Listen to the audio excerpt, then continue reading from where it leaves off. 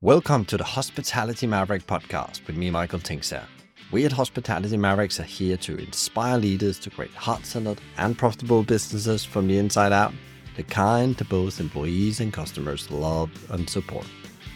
Thanks to BizSimply for sponsoring this episode as our show partner, and BizSimply is the all-in-one HR, workforce management, road and operations software designed and built by hospitality experts to make every shift run like clockwork. And we join forces to help the industry find new ways to become even more innovative in how we lead our people, how we operate, to how we grow our businesses, to how we serve our customers. Together we want to share strategies and tools that can make the industry thrive long term, not just survive. We can talk through the various innovations that we've brought to market to achieve that. But it's not one thing.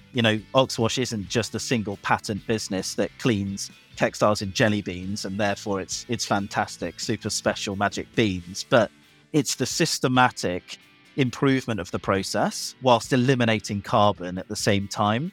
And for us, it's a very simple equation. If we can remove energy, remove water, remove waste, remove, overheads of any kind, not only is that better for the planet, but it's better for our margins and therefore the price that we offer our clients as well for cleaning 1,000 napkins for a restaurant or whatever it is. And so it's very, very clear to us that you can make planet and profit a balance that is better for business, but it does take innovation. Today we're in for an eye-opening conversation with Kyle Grant, founder and CEO of Oxwash. In this interview, Kyle shares why he founded Oxwash, a company transforming the laundry industry. We discuss the environmental impact of traditional laundering methods and how hospitality operators, by looking at their laundry setup, could not just save money, but also make a huge positive impact on community and the planet at the same time. Discover how Oxwash's innovative approach has led to remarkable results and how the company actually is supporting impactful projects. Kyle shares insights into some of the pressing issues in the industry and how we can solve them, and reflects on his many key learnings as a founder and business owner over the last couple of years. If you like today's episode, it will mean the world to me if you could leave a review of the show on either on our website, Apple Podcasts, or Spotify. The better the reviews, the better the guest, and ultimately, the better the learning is for you. Don't miss out on this inspiring conversation with Kyle, uncovering the transformative journey of Oxwash and their commitment to positive change. Now, let's dive in, grab a notebook, and enjoy. Welcome to 2024, and actually the first episode of this year. I was preparing for this conversation, and I never in my wildest dreams thought I would be interested in finding out what the problem with laundry is actually. And especially when we're talking about a business-to-business scale and with the angle into hospitality. And it didn't really, I hadn't thought about it that much before, Oxwash reached out to me, and Kyle, as the founder, is with us here today, and he will talk much more about what the issues is. But actually, I didn't understand the scale of it, and actually how much with small decision we can actually impact things in a positive direction when you think about our laundry. And that's of course one thing is power, but also the way if we're actually doing it in the most sustainable way, and is it the best solution we have as well. There's some interesting conversation around that we'll come back to.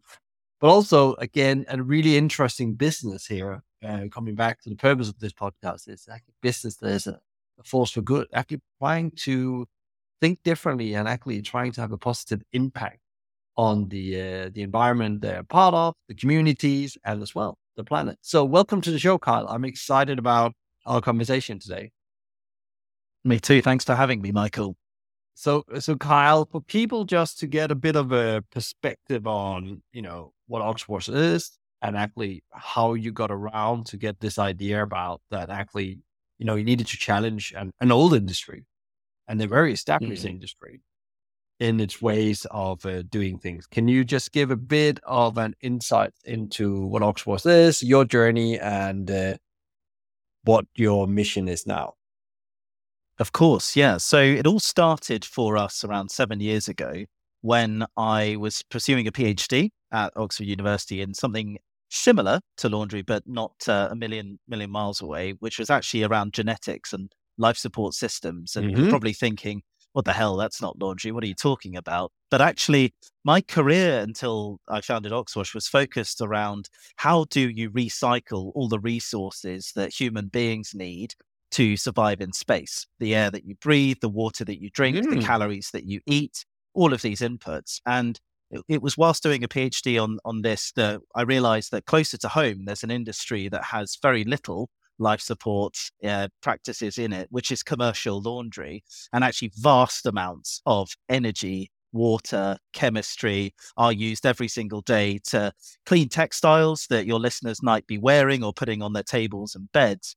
But actually, what's going out the back door of those cleaning processes is incredibly toxic to the planet and its people. So we founded Oxwash and made it our mission to eliminate that impact of textile cleaning on the planet and its people. And we're doing that through bringing a service to market that we built ourselves from scratch. We operate ourselves as a vertically integrated model to displace this antiquated, very inefficient, very expensive in many cases, and very polluting industry with one that is fit for the future, that is net zero, that is hyper reliable, and also holds digital transparency and integrity at its core. So that's what we're doing today. And just to shine a light on how does the industry traditional work, what kind of impact is it doing? Because when Mm. you talk about what it actually comes out in the end, because that's really interesting, because one thing is, you talked about there's chemicals involved, there's energy involved, there's also textiles, where they're from and how have they been treated before actually they arrive on the tables or the beds or your clothes. But how is it the picture today? The majority of the Mm. industry. How does that look? Yeah. The best way to look at this, if you're a hospitality operator, is to use the example of a clean pillowcase, or let's say a clean scrub top, or whatever it is that you want, as a example of the footprint of impact that has arriving at your door, ready to wear. And you're right, the footprint is composed of the manufacture of the item itself originally, the cotton, even where that was grown, how it was grown, its transportation, the carbon attributed to all of those kind of things, as well as then in the cleaning process. This is where we've gone really deep. The amount of water that's used inside the process, the chemistry that's used, and it's critically its toxicity and whether it's biodegradable or not, because obviously all of that water and toxic chemistry that's typically used in the industry goes one place, and that's down the drain and then into our rivers and oceans that we obviously want to try and keep hold of and preserve for as long as possible. Then there's also the energy that's used to either heat the water that you're using to wash in, or even then further downstream when you're throwing those items in tumble dryers or large ironing machines to then dry those items before they're then shipped and delivered to customers. When you add up all of these moving parts, the industry is the second most carbon intensive industry after concrete manufacture for every pound of revenue that Wow. the industry turns over. So it's a hidden problem that not many people really recognize. And yes, part of that function is that it's seen as a very cheap service. So people don't pay. I mean, I'll obviously be very biased in this opinion, but don't pay for the service that it should be. But frankly, the industry is also pretty poor at providing a good service. So maybe it is fit for the price point. But also, obviously, the amount of energy that's used through cleaning, drying, folding, transporting these items around the world is massive, absolutely massive. So the carbon footprint alone of just a single pillowcase delivered to a hotel to use, or a tablecloth to put on a table, for example, is in the tens of kilograms per gram of textile. It's astronomical, and that all adds up very, very quickly. Yeah, and I was a bit, it was also new to me that actually it's actually the second largest contributor, Hmm. as you mentioned. And I'm guessed there's people listening thinking actually the same. But how do you then, with your model, do differently than the existing business? What is the concrete the business model does that makes sure that you deliver on, quality, cleanliness, I guess is very important. the customer service, but then also the environmental impact, and still make a business out of it? Yeah, so the way that we do this is honestly quite simple. It's that we don't compromise on our impact to the planet and its people. So all of our current operating plants are net zero in their process in our scopes that we control, so 1 and 2, which is a world first. So there's no other laundries on the planet that operate a net zero process end to end. And we can talk through the various innovations that we've brought to market to achieve that. But it's not one thing. Oxwash isn't just a single patent business that cleans textiles in jelly beans and therefore it's fantastic, super special magic beans. But it's the systematic improvement of the process whilst eliminating carbon at the same time. And for us, it's a very simple equation. If we can remove energy, remove water, remove waste, remove, overheads of any kind, not only is that better for the planet, but it's better for our margins and therefore the price that we offer our clients as well for cleaning 1,000 napkins for a restaurant or whatever it is. And so it's very, very clear to us that you can make planet and profit a balance that is better for business, but it does take innovation. So if you'd like, we can maybe dive into some of those things that we do. They're a bit weird and wonderful. Yeah. So I'll use a couple of examples, and there are many, but hopefully some of these will interest your listeners. The first is around the energy consumption for heating water in a commercial laundry. It's astronomical. Everybody knows that if everyone turns on their kettle at home at the same time, just the energy used to boil that water can completely short the national grid, especially here in the UK where it's not as reliable as we'd like. And that's because water has a really high latent heat capacity. In an industrial laundry with the tons and thousands of liters of laundry used every single day, to heat that water to a typical washing temperature of 80 degrees in the industry uses a lot of energy. Where does that come from? Natural gas, because it's the only energy supply really dense enough to heat that volume of water in an industrial process. So we wash everything as cold as possible. And so we do so between 25 and 35 degrees. So that uses, in fact, no natural gas to heat that water at all. All of our plants are boiler free, which is a bit unusual. Most laundries have these enormous gas-fired boilers in the corner that break and cause all sorts of problems and emit serious amounts of CO2. We don't need them, which also saves money. Again, cost saving for our customers too, in terms of price. But obviously at those low temperatures, as you astutely point out, getting textiles clean is the challenge. And historically, people have done that with bleach and just throw sodium hypochlorite, toilet bleach in every wash, put it in the rinse and just bleach it. Like, Tipex. And that goes out in the wastewater then, I guess. That's, Yeah, exactly. Then it takes the sewage treatment plants for a real ride and eviscerates, your estuaries and things afterwards. So we don't use sodium hypochlorite bleach. We use various other biodegradable oxygen bleaches instead, and also use ozone supersaturation, which is a process unique to us that is a modification of ozone that is used in cleaning and disinfecting elsewhere in the industry. But what it allows us to do is clean textiles at very low temperatures, but still remove all the germs, so bacteria, viruses, fungi, things like that, but also ensure that there are no odors as well. So if you're doing work for, let's say, a front of house reception team member that's sharing a blazer in a restaurant, obviously you don't want the person on the next shift to smell like the person before. They're not going to appreciate that. So the ozone allows us to eliminate all the bugs from that textile, but also all the odors too. So there's one example of the way that we're using innovation to not only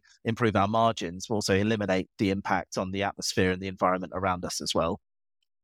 And so it's principle, you're using your background, I guess, understanding the power of using chemical in the right way to actually create a lot of the innovation to save, first of all, energy and also, I guess, equipment that you don't need compared to a traditional setup.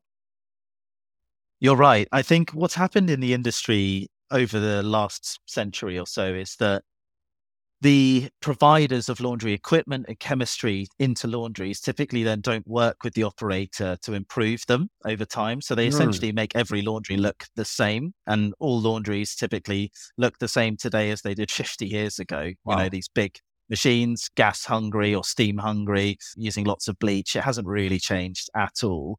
We've taken a very different approach, which is as process engineers, we own, operate, and improve the whole system end to end. So we do a lot of work on chemistry formulations, hardware, software. We now use AI for stain recognition, all sorts of things that allow us to bring technology down right close to the problem of cleaning textiles rather than relying on very old kind of equipment manufacturers to do it for us. And it's the same way that if you look at Tesla, they make most of the parts for their cars, as do SpaceX. We're doing something very similar with the technology that we use to wash. We have great partners for some equipment, but then we also have to kind of use our own ingenuity and patents as well. Yeah, because that was actually one of my questions. So I guess all this innovation you have patents on, but so what is the big mission then? Are you gonna take over the world of commercial laundry, or what is the big vision for you guys, or a mission we can say as well? Of course. So for me, I can sleep easy and we can tick the box of mission accomplished when all washing done on the planet at scale is done either by us or on our technology to eliminate its impact.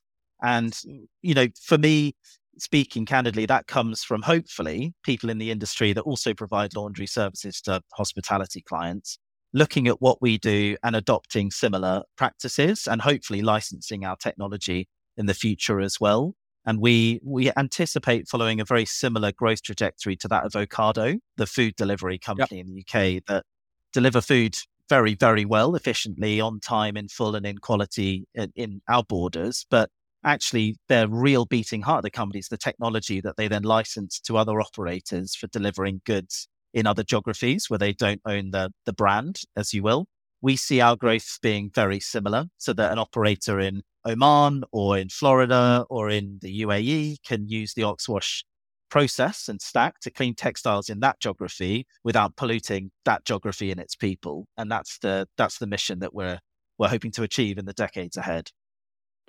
And that's very interesting because in principle, when I touched the business, I saw it like a service business, but actually the way you will scale the business is on IP and tech in principle. Really, really interesting. Correct.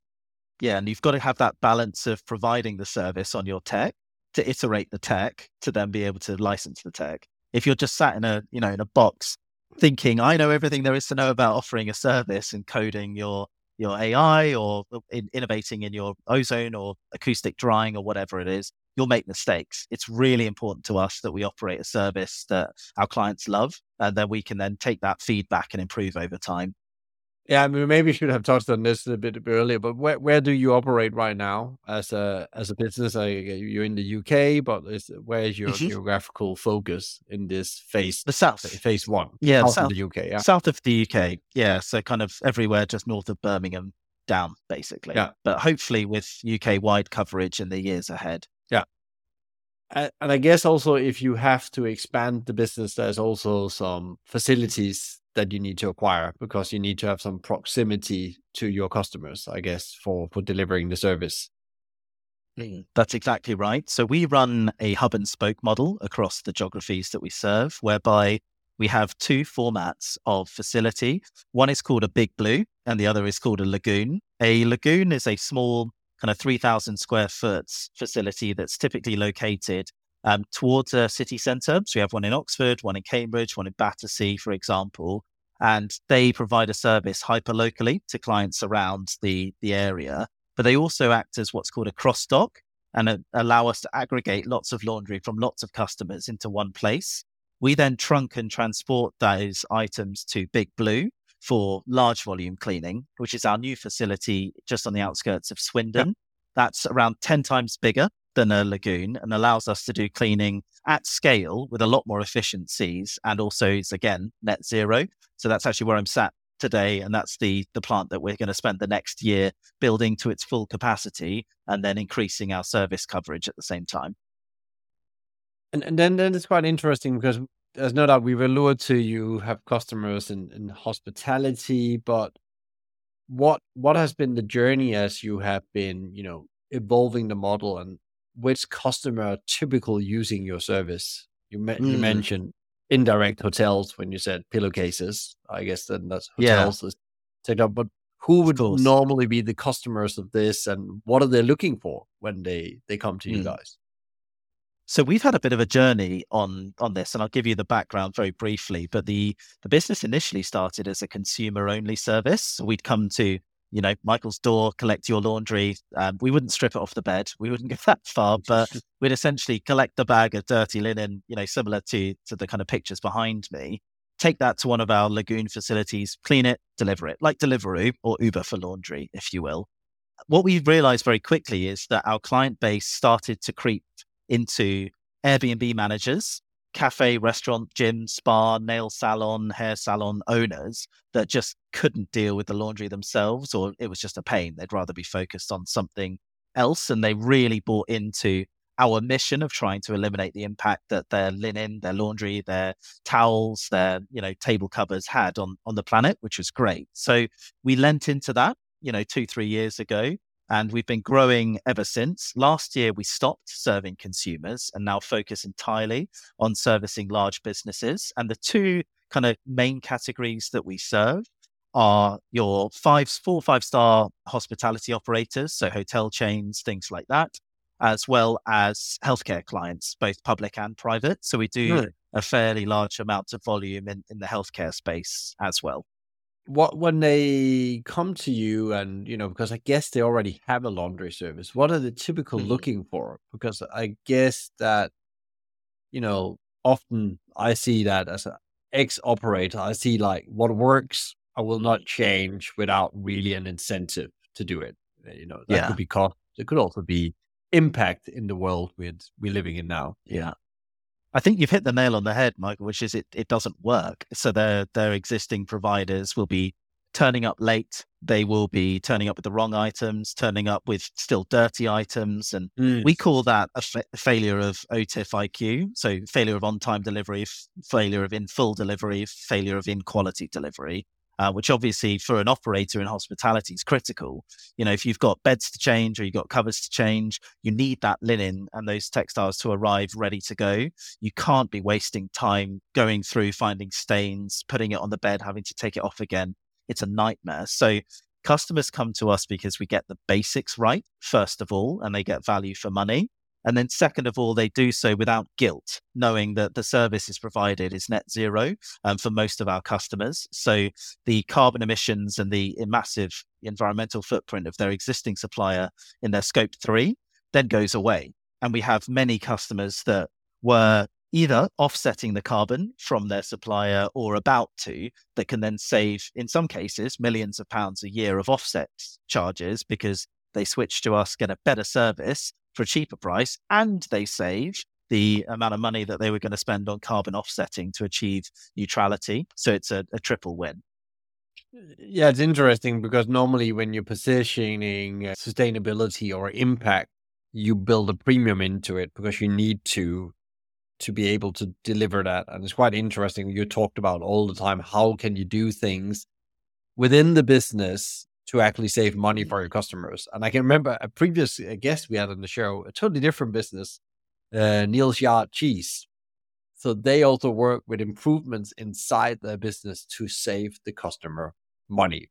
And that Mm. especially talking about restaurants where they don't want to end in the situation where restaurants can't afford buying cheese from them because they also know where the cheese market's moving. So it's really, really interesting in that acknowledgement. Actually, we have a duty to innovate inside to actually keep on having, customers Mm. coming back and buying from us again and again. So the price doesn't become the Exactly. challenge. Yeah, it's something that we believe is critical to the longevity of a decarbonized industry. And so we put our money where our mouth is with some of our newer clients, where we perform what are called gain share agreements. So we say to our clients, if you have data that shows the amount of energy intensity or lossage in your system, and this is very common in hospitality, is pillowcases and towels walking out of Yeah. of the establishment and not coming back, as I'm sure your listeners will attest to. We basically say to new customers, if we're able to help you reduce the amount of waste that you have in your system, we'll split the savings and give you money back. And we do that based on energy and loss of textiles. So we have 2 different models that we're testing, which means that we're all incentivized to keep the textiles alive, keep them from being washed in a way that is unsustainable. And you get money back if you buy into that as much as we do. So it's a really good way for us to show our clients that it can be done a different way rather than just saying it. Money talks. Yeah, no, there's no doubt about, profitability always have to work before you can do anything of good or impact in the world. I'm a very big believer that you need to build a profitable business to be able to do impact on whatever that is. The other way around rarely is sustainable, and it doesn't sustain. And I think I've looked into a lot of businesses, and the most businesses that consistently deliver impacts, even if they started 40 years ago, and they saw helping the community just as a part of important thing to do. They were, first of all, they were profitable to be able to do that. And I think it's really, how do you find these margins and wins? But that actually lead me to another thing. As I was looking through the work you were doing, talking with you, some of your people, you also do a lot of initiatives beside of what's embedded into the operation and the business that happens from an impact point of view. You also do a lot of initiatives with different groups of people as you are growing. Can you talk a bit about some of the key projects you've been working on, what kind of results you've seen, and what it means for you and your customers? I love to work with the team over at BizSimply because they are always striving to get better, 1% better every day.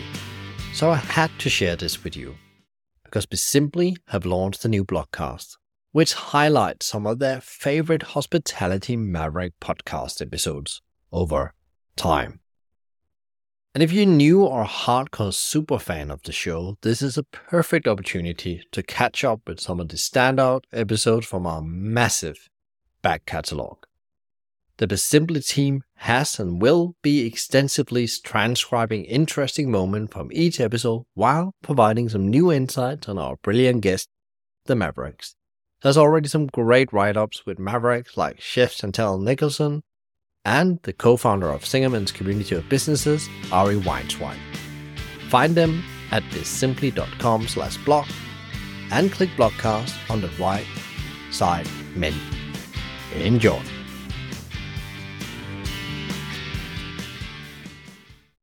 Yeah, of course. So I think this is the side of sustainability that often gets missed, and it's what I term kind of ethical employment and best practice. There are also good frameworks like B Corp, of course, and the Better Business Act to help with this a little bit. But we spend a lot of time knowing what can we control to really help the communities around where our facilities are and our customers are. And the first of that is obviously job creation. And when we create jobs, it's also making sure that those jobs have at least the real living wage for the geography that they're in. This is common sense. It should be table stakes across the industry. Unfortunately, we're one of the only real living wage kind of employers in our industry in the UK, which is a real shame. But hopefully that we see that change. So treating people with respect, in our facilities is done in the way that we employ and we upskill, and there's lots of great progression, but it's also in the paycheck, and that is what pays the bills at the end of the day. We also have quite a lot of good work that's done in communities around us with regards to pro bono washing. And what I mean by that is there are lots of homeless charities and care homes and even, the British Heart Foundation and Cancer Research UK that we do washing for throughout the year at various times for free, just to make sure that the textiles and the operations inside those businesses can continue. We actually have made a pledge for this year to donate at least a percentage of all of our capacity, and that's, tons a week of cleaning, to charities across the UK. So hopefully we'll be able to help take lift a bit of the laundry load off their shoulders, which I think will make a big difference. So there's a couple of the initiatives that we have. We also spend a lot of time looking to recruit people that maybe get overlooked in terms of their socioeconomic background. So we have lots of team members that were homeless prior to joining the company, or from incarceration and then come out of day release prisons and things like that, and often make exceptionally loyal and high integrity team members, which is often counterintuitive to many employers. So something I'd highly recommend is that people look into services like Beam for example, these wonderful partners that we work with to find team members for the long term out of these pockets of overlooked societal groups. And those kind of things really help us to build a culture that is fit for everybody, not just your typical laundry operator. And it's interesting because actually how you've been talking about it and also how I thought when I talked with you and your colleagues was that thing you always try to connect it back to what you do on an everyday basis. It's back into the operation because then it actually gets done. I guess that's the thinking. If it's like a project that runs on the side, it's often harder to maintain. That's my own experience as well, taking in people with disabilities or criminal backgrounds or just have had a bit of unluck in life and in some kind of other way were ill out of the workforce for a bit and then coming back in again, is that you actually need to bring it back into the business to make it just part of normal. And I'm thinking as you're talking, I'm thinking about Timson, the key Yeah. cutter and shoemaker fixer and what else they do and passport photo. They have a similar kind of approach to it as well. It has That's to true. go into the operation.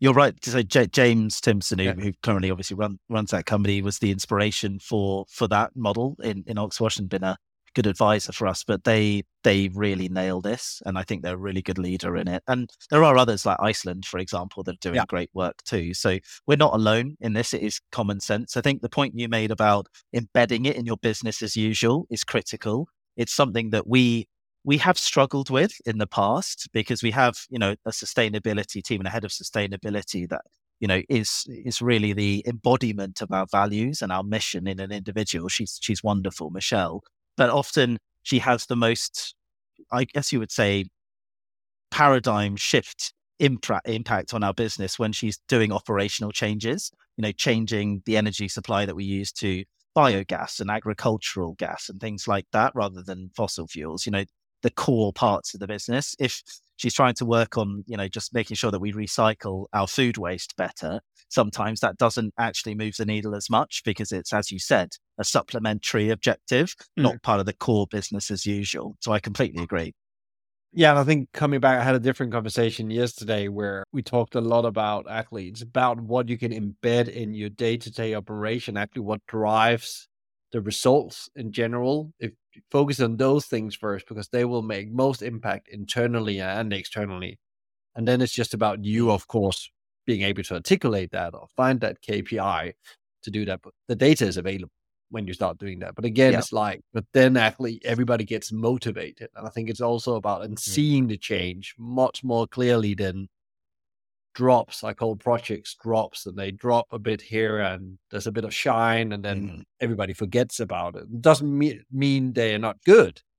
But I just think if we as business leaders really think about what we can embed into our model, and that's also where you look at the most successful businesses, they really embed behavior into day-to-day activities when they want to do good, but also make business results. That's super, super interesting. I just wanted to share that learning with you. But staying with learnings as well, what have been, you've been growing a business here, and it's always interesting, no matter what business you're growing, what have been your main learnings the last couple of years? Because we live in a crazy time. I definitely feel in all my experience, and also when I talk with, my mentor that has been through 4 decades of very senior leadership experience, that this is a very unique point in time and it's very complex and there's a lot of transitions happening. And so what have you learned as a founder growing your business, and any good pains you can share?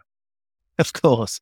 I've certainly made more mistakes than I'd like to whittle off in a podcast for sure. But I think the kind of primary learnings that I've made on a human level are around the team and the plasticity of learning. I think you're right. We live in an era where technology is changing at such a fast rate that the previous educational structures and learning regimes that were put in place for people coming up through education and then into the workplace with continuing education aren't fit for purpose. And a good example for this is probably the AI wave that we see at the moment. There are a lot of paradigm shifting tools coming out and evolving at a rate faster than people can learn them. Yeah. So I think at the point now we're starting to see the technology pace of iteration outstrip the individual's propensity to learn it and just getting left behind, which is really interesting. And I think gives a lot of kind of, I guess, you would say, anxiety to people in the workforce. We see it a lot with our younger team members that are coming out of education into the workplace for the first time,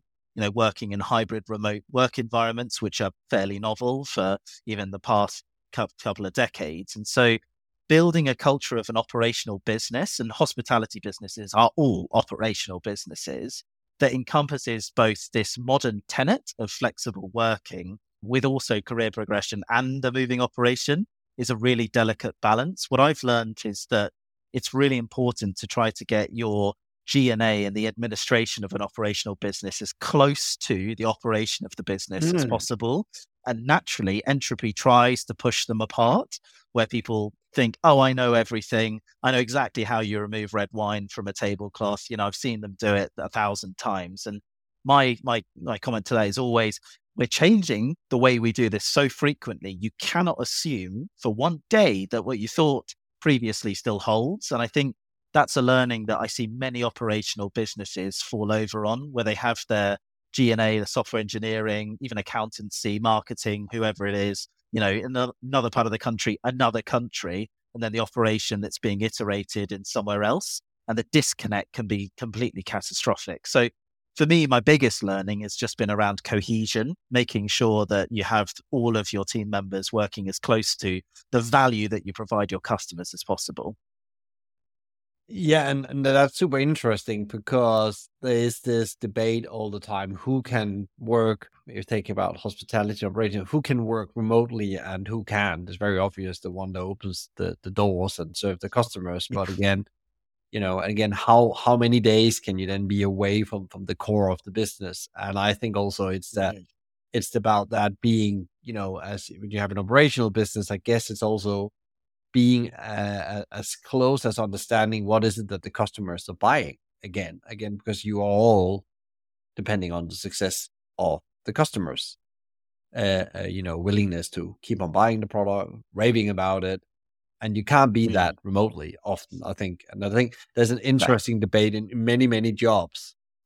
How close do you actually need to be at the customer? Because I also think technology is taking us away from our customers in many kind of ways, which is an interesting thinking about AI's threat to hospitality. This is a totally different subject, but it's one I'm discussing in a couple of months' time on a conference. And I actually think there can be many benefits by it, but we also need to understand when is it that the human value has to be delivered. And actually, I think AI can really optimize hospitality in many, many ways, and maybe actually give the industry that break it needs in these very, very difficult times. But actually, I wanted to touch a bit on, as well as you also you're selling into two industries. You said healthcare and hospitality, but they're very similar. But if you could take, as a supplier to those industries, if you could take problems away, which problem would you like to take away from these industries so it made it easier for everyone?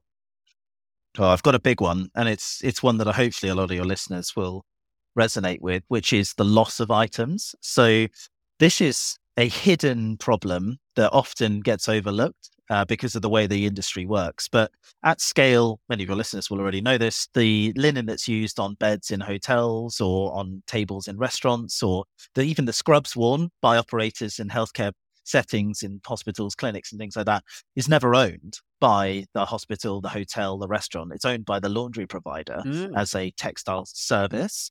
Now, what happens is that rental model of basically, here is a scrub you can wear, or here's a pillowcase you can pop on your bed, relies on that pool of linen and textiles going round and round the loop, right? The life support system, which is essentially being used and then being cleaned and then being used, being cleaned, and so on and so forth. The problem is that it's very easy to say that that's a cycle, but in practice, it's barely a cycle at all. In fact, 2/3 of all linen used in hospitality companies in the UK provided by laundries every month is brand new, and only 1/3 is actually washed and then reused. So people think that laundry services are these circular models that are helping to save the planet through reusing a pillowcase. But actually, in practice, most of them get ragged, burned, incinerated, trashed, stolen. They just disappear out of the system completely. And we've realized as we've grown as a company and we provide these rental services to customers that tracking those items, understanding where they're going, recovering them, and keeping them inside the life support system is really critical. It's a bit like being in a spacecraft with a leak. Eventually, you're going to run out of air and you're dead. Yeah. It's the same thing with linen, being used in a hotel or in a hospital. Once the linen's gone, it's gone. You can't use it, even if it is clean. And so we see ourselves as much as an inventory management company now as we do a laundry company. And we have a lot of innovation and patents around tracing, tracking items using various technologies, but critically displaying that information for clients so that they can understand, hang on a minute, where are all my dressing gowns going? We can say, well, actually, they're going out that door in lots of 3 every 4 hours. That kind of data is really critical to be able to improve our clients' operations so that they can save money. Because, of course, when those items do go missing, and we can show that they do, the client gets charged because it's essentially theft or loss. So we're doing everything in our power to minimize that wastage, because it's by far the biggest cost on many industries. The NHS alone spends £250 million a year replacing linen that it's lost. It's insane. It's Wow. absolutely mental. So we need to keep it in circulation and keep it clean at the same time. Yeah, and then there's all the environmental impact by acquiring new all the time, which is Well even said. the impact that comes from that. I was thinking, like, one thing is that there's a financial impact, but really, like, also the impact it has on the planet that we are, because we have to replace them, especially in the Yeah, hospitals. There's no, in a hotel you can't not have towels, so will be replaced no matter what, exactly. because it will Yeah. not work without. What are the things you are really excited about right now, and where now in early 2024 you probably set some very ambitious goal and looking forward to the next couple of years, but is there like a specific thing that's coming up where you think this is super exciting for us or our clients? Mm. Yeah. So the big one operationally is that we are increasing our capacity of this new plant that I'm sat in at the moment, Big Blue, to be able to do tons an hour of laundry, but still in a net zero process, which has never been done before. Our Mm. process to date has been, broadly speaking, in the kind of maybe half a ton an hour range, but at net zero. But at an industrial scale, it's very hard to keep the process, as low in energy as we want it to be. So in Q1 of this year, all of that new equipment gets plugged in, programmed, and the innovation gets layered on top to achieve far greater capacity and also net zero.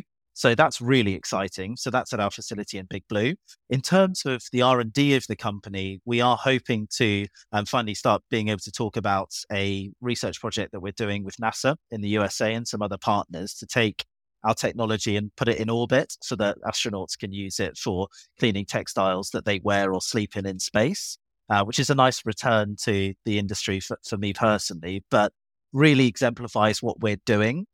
We are a life support system for textiles, so let's put a life support system in space, right? It makes sense to me at least. So that's really exciting because there's all sorts of interesting tech, such as acoustic drying, that we've had to put into that process where you can't use heat. So that's very innovative, and I think will hopefully break the use of any form of non-renewable energy from the industry once and for all, which is really exciting. But I guess also it pushes the boundaries of what can be done on Earth as well as you are doing that. I guess it's almost like an innovation lab of, oh, we hadn't thought about we Yeah. could tweak things like that way, and you might get some huge gains. I Mm. think I read somewhere, coming back to Tesla and Elon Musk, one of the reasons the space thing, it's really to also take some of those ideas and put them into the existing Yeah. businesses. There's a connect there of the innovation power that gives, because you're Mhm. forced to think radically differently as soon as you are involved with space, because it's just a totally Yeah. different environment. Yeah, You've got super. it. And I mean, Tesla and SpaceX share the same head of materials because they innovate the materials for, let's say, stainless steel at SpaceX and now use it on the Cybertruck. So I think you're absolutely right. Pushing your boundaries of the status quo, blasting them out the way, and then trying something new is really important. And it's one of our core values here is creativity. And so that's something that pushes, you know, people's thoughts a little bit further outside the box and out of orbit as well, in some cases. And one other thing I wanted to ask you about as well, because running a business is hard. Uh, Scaling up a new business is very hard. And then being the founder is extremely. tough. It's tough to be a founder. I'm a founder myself. It's quite demanding. How do you show up as the best version of yourself every day? Because that's what Yeah, it demands. it's true. And I think for many of your listeners, they are probably owner operators Yeah. as well. And so get this, right? Your own boss, but the buck stops with you as well. And I think for me, the only thing that keeps me going is really enjoying the journey. I see a lot of colleagues and friends in other industries that are in the pursuit of happiness, but not in happy in the pursuit of a goal. Mm. And I think it's really important to be happy in the pursuit. And so I surround myself with individuals that I learn from, that I enjoy working with, in an environment that is, free of any of the kind of gripes of the old era of the workplace. And I think that that's really important, to build that kind of group of trust around you and fun. It's something I see a lot of companies forget, is you've got to have a bit of fun. You do have to Mm. have a laugh, have a joke, and celebrate the win, stop to smell the roses, because very quickly, otherwise you just wear yourself down to the point where your motivation is gone, and you spiral into a quit or an exit of some kind. So I love what we do, but we've still got a lot to do. And Mm. that's what makes me happy and gets me out of bed in the morning. And is there any advice you would give to leaders also running businesses as a force for good and trying to make a more positive impact on the world? I think we touched on it earlier around embedding the embodiment of your purpose in your products and not compromising. I see so many companies, as they start to scale, compromise. And yes, we have to a little bit at Oxwash, but I'm actually a bit of a prick to work with with suppliers, because at scale they're like, you need boilers, you need all of this. I'm like, no, stop trying to sell me these things. I will not compromise. And it's so important to just remain dogmatic and keep the mission front and center. I see all too many companies lose that over time. Then they lose their USP. Customers don't come to stay or to eat or whatever, and then it spirals. I think keeping true to your mission and why you're doing what you're doing is so important. So important. Is there one question you wish I've asked you, and what would that question be, and what would the answer be?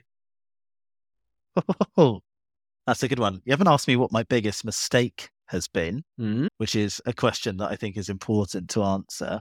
Yeah. And which one to pick, I guess, is the problem.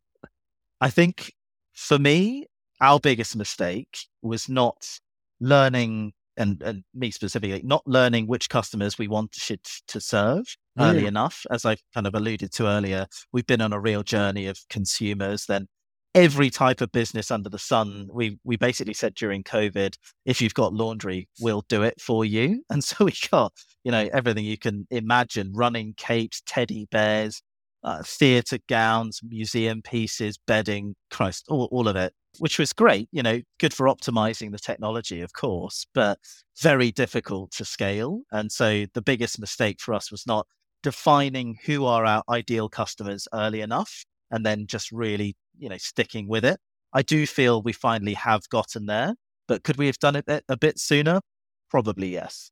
Is that because it was hard for you to find them, or what do you think that took you on that journey? Because sometimes I hear people also have to go on a discovery journey because you have your Mhm. ideal audience, but reality shows they're not interested as you thought, and you have to go and find Yeah. another audience.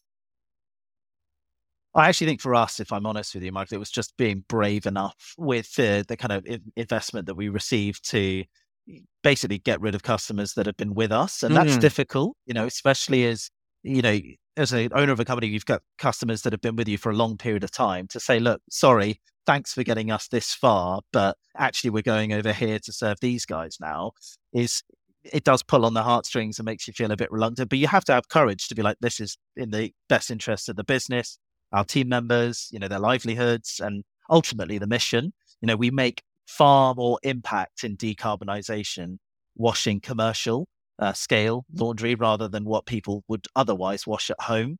Because you can buy Ecover, you can use a renewable power supplier to wash your clothes at home, right? But at scale, nobody is doing it sustainably. So I wish we'd maybe had the courage earlier to go harder into our big kind of hospitality and healthcare customer segments, and then move away from everything else. So that's a key learning. Really interesting. Thank you for sharing that, Kyle. Where can people find out more about you, Oxwash? Where should they go? Where can they connect with you guys online? Of course. So for Oxwash, our website's definitely the first place to go, just oxwash.com.co.uk, all of the good stuff like that. So you can see what we're doing in terms of our technology, our mission, and the services that we provide if you're interested, of course, in solving that laundry headache that no doubt you probably have if you're listening to this podcast and you're in this industry. But then for me personally, LinkedIn, people are always welcome to send a message and add me on there if they've got any questions or any thoughts around what we're doing. It's always very welcome and well received. Amazing. Thank you so much for coming on the show, Kyle. I send you and the team power energy for the year ahead. Lots of exciting things coming up. Speak to you soon. Thank you. I really appreciate that you're listening in. So if you enjoyed today's conversation, please share with others, rate it or give it a review, or subscribe to one of our channels, which all can be done via the website hospitalitymavericks.com. I believe that reading books is key to become a great leader. So I've helped you with a curated list of some of the books that have impacted the guests here on the show and myself over the years. Find it on Hospitality Mavericks website, hospitalitymavericks.com, under the reading list. A big thank you to BizSimply for supporting us, bringing great insights, strategies and tools to help leaders to become better every day. Check them out at bizsimply.com or on their social at bizsimply or bizsimplyhq. You can also email them directly at podcast@bizsimply.com. If you have any ideas and feedback for the show or other thoughts, reach out to me via LinkedIn or my email, michael@hospitalitymavericks.com. I'm Michael Tingsager, and you've been listening to the Hospitality Maverick podcast show. Be Maverick.